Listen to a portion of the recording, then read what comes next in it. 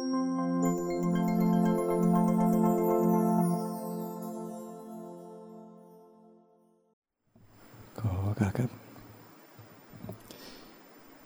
today is the 11th of April 2022.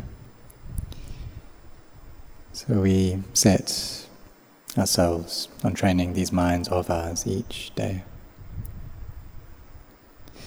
And we see that if we don't train these minds, if they don't have wisdom, then we'll always have suffering, and we need to get born again. And it's because we still have wrong view. It's wrong view is the cause of suffering. And so suffering just carries on arising without stop. And then we go between birth and death in the cycle of samsara. When there is still the presence of defilement in the mind, then these will drive us to create karma. And then when we create karma, there's the results of that karma that appear. And these then push the defilements on even more. And so there's the cycle of defilements, karma, and the vipaka karma, the results of that karma. And so we create this karma, and then there's the results that come up. If it's good karma, then it's good results. If it's bad karma, then it's bad results. And this, we just carry on doing this, cycling between birth and death without stop, always caught in the cycle of samsara. And it's been going on for such a long time. We can't find a beginning to it. Even the Buddha, who had such great knowledge, he wasn't able to find the beginning of samsara. And if we still have these defilements, then we'll still be producing karma and we'll still be receiving the results of that karma. And so we'll have to get born again. And when will that ever end? You can't find an end to it. And so there's just suffering going on and on without stop. We train our minds in meditation in order to look after them, in order to make them better. Like cultivating mindfulness so that it's strong, establishing samadhi. And these then can become the factors of awakening, these 7 bojjhangas. So there's this mindfulness, this recollection, sati. There's upekkha, equanimity. There's passaddhi, this peace of mind or serenity. There's piti, this feeling of inner fullness or contentment. And virya, our effort, our persistence. And there's also dhamma vicaya, this investigation, analysis into Dhamma. So there are 7 of these factors of awakening. And perhaps we've read about them, we've studied them. But when peace comes up in our mind, then those factors for awakening are contained there within that peace.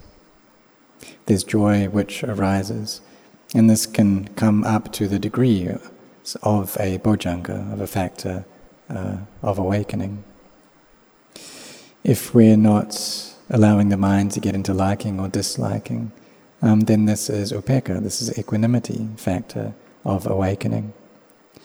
And if we have this intent, the sincerity to abandon demeritorious deeds and to give rise to meritorious deeds, then this is virya, this is effort. And sometimes we contemplate into the Dhamma so that a sense of chastened disillusionment and peace arises. And this is Dhamma vicaya. So like we can contemplate into the nature of our lives, and how people are born into this world, and we see how sometimes wars come up, and people flee from those war zones in order to find a refuge. And so we call these people refugees. And they go into refugee camps, And these are places for people to find temporary shelter. They have food, they have water, and there's lodging there, but it's just a temporary place. And maybe when they fled from their country, they took some possessions with them, maybe some gold with them. Perhaps some of this has been stolen or cheated from them, and maybe they get to keep some of it in order to establish their lives anew in this new place.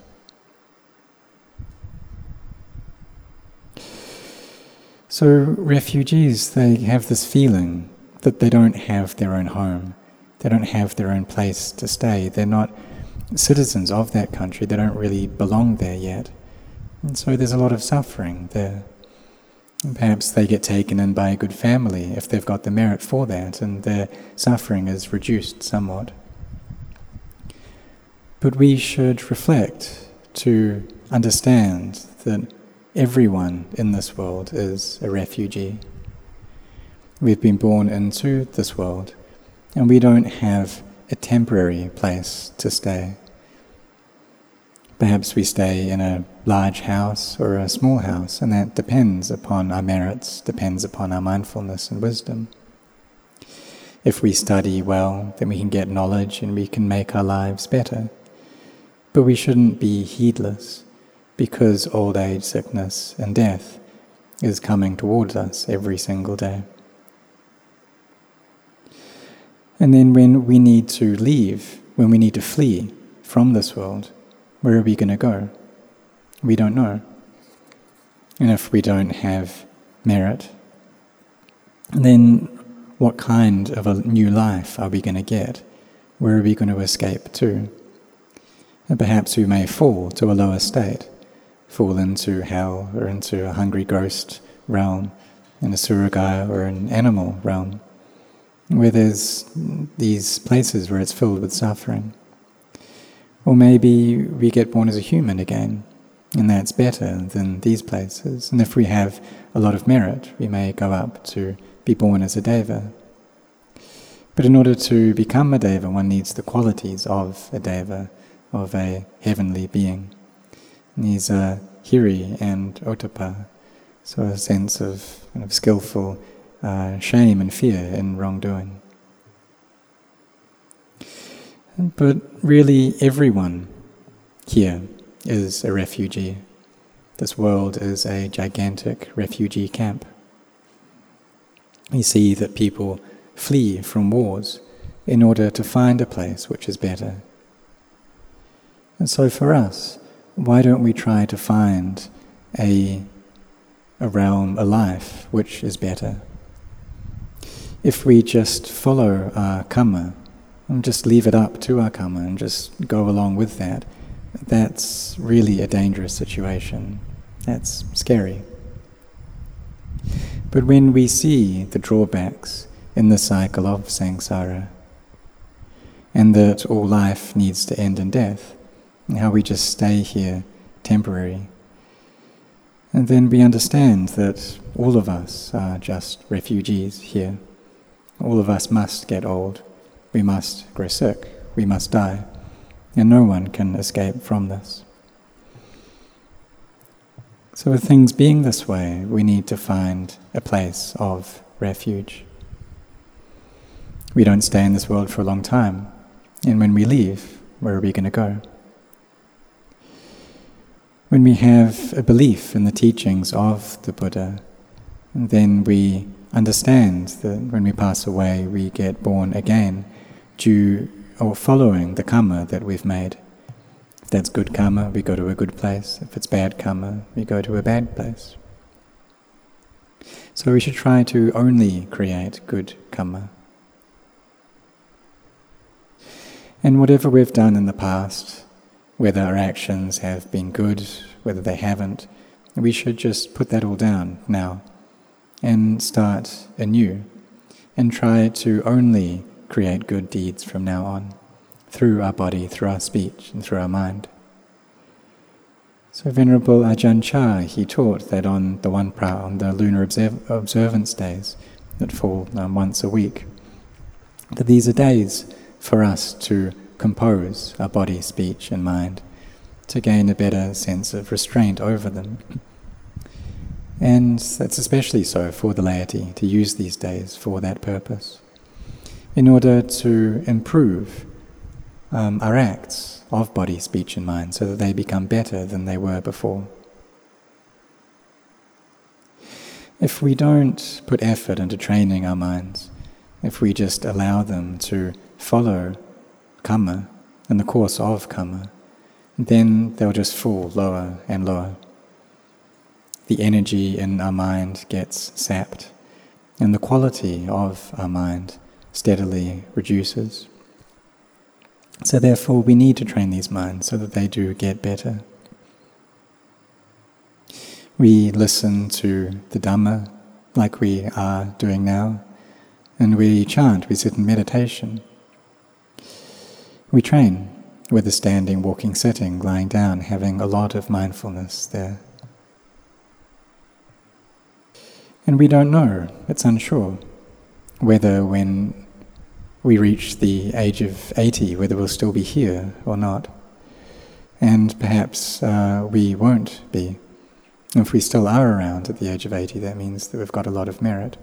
But there are many people who die before that.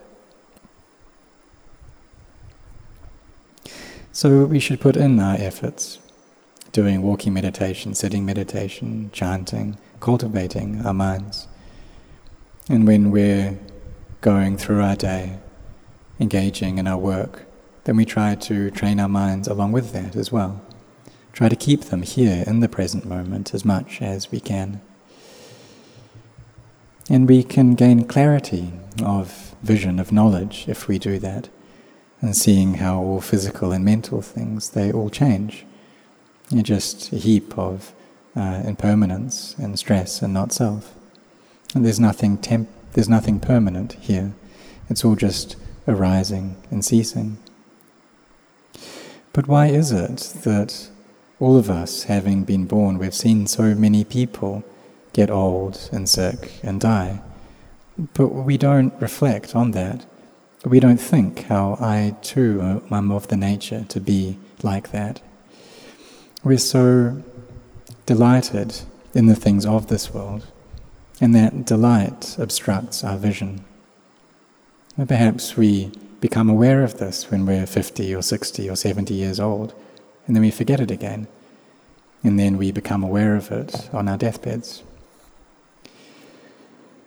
So we shouldn't be heedless in these lives of ours, really establishing ourselves in creating a lot of goodness, to do this a lot, develop it a lot, train ourselves a lot, be creating merit each day through our offerings of alms, through our offering of chanting, of practicing the Dhamma, listening to the Dhamma, and filling up our minds with joy.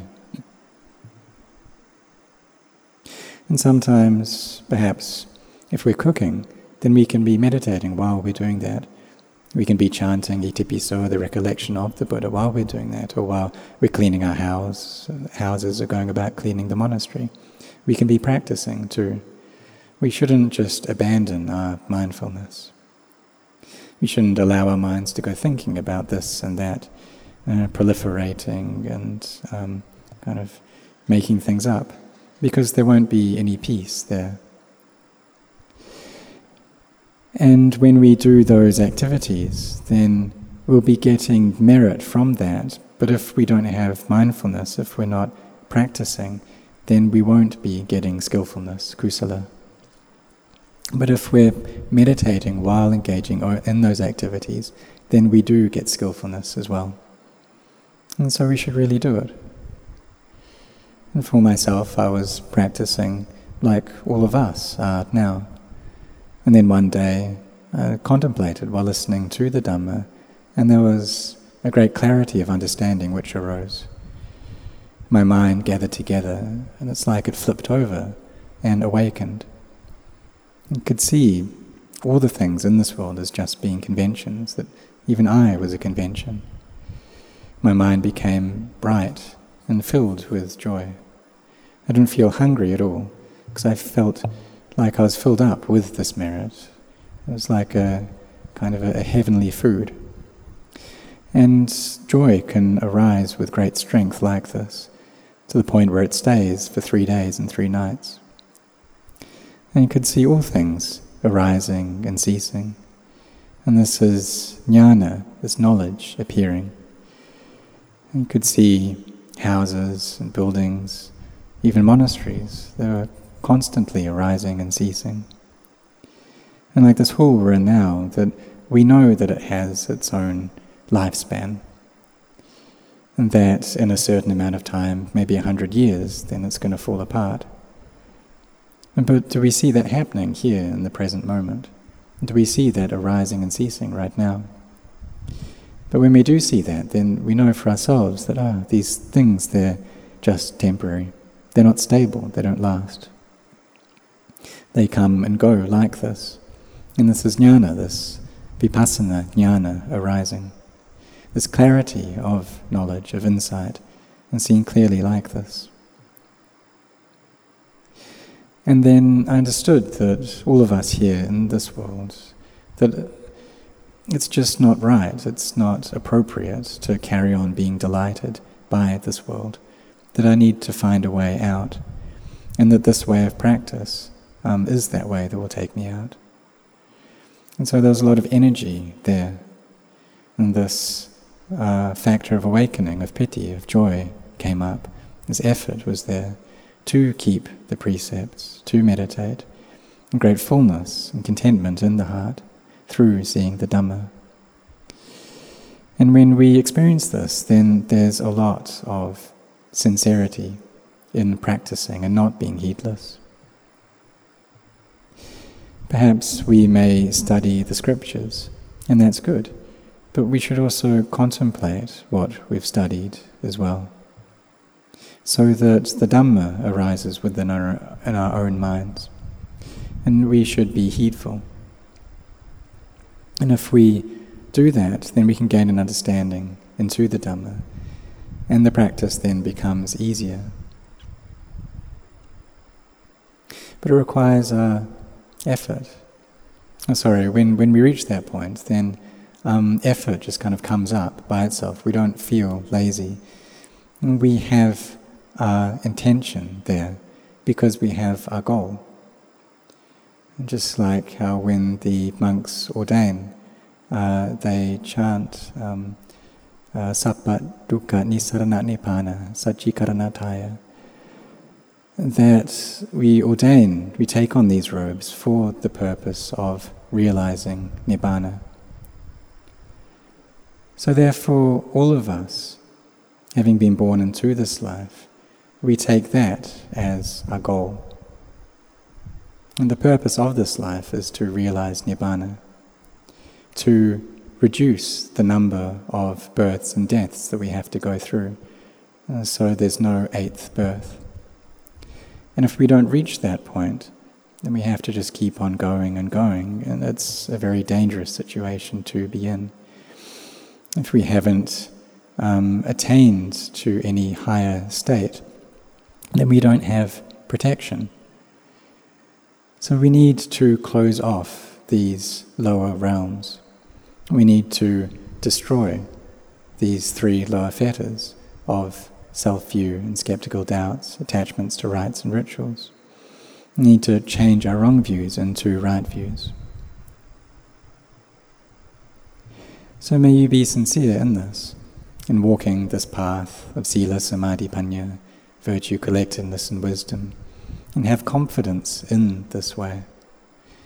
Really be intent on practicing, because the time that we have left is very little. Our teacher is still here with us. He still has life. And so if we have any doubts, we can go and ask him, because he is still breathing. And we may think that we can get these answers from the scriptures, and the scriptures are right, what they say is right, but if our bharami is not enough, then we won't be able to practice correctly in accordance with them. And so our teacher is still here. So we shouldn't just kind of practice some and be lazy some, not practice some. Instead, we should be heedful. So may all of you set your hearts on this.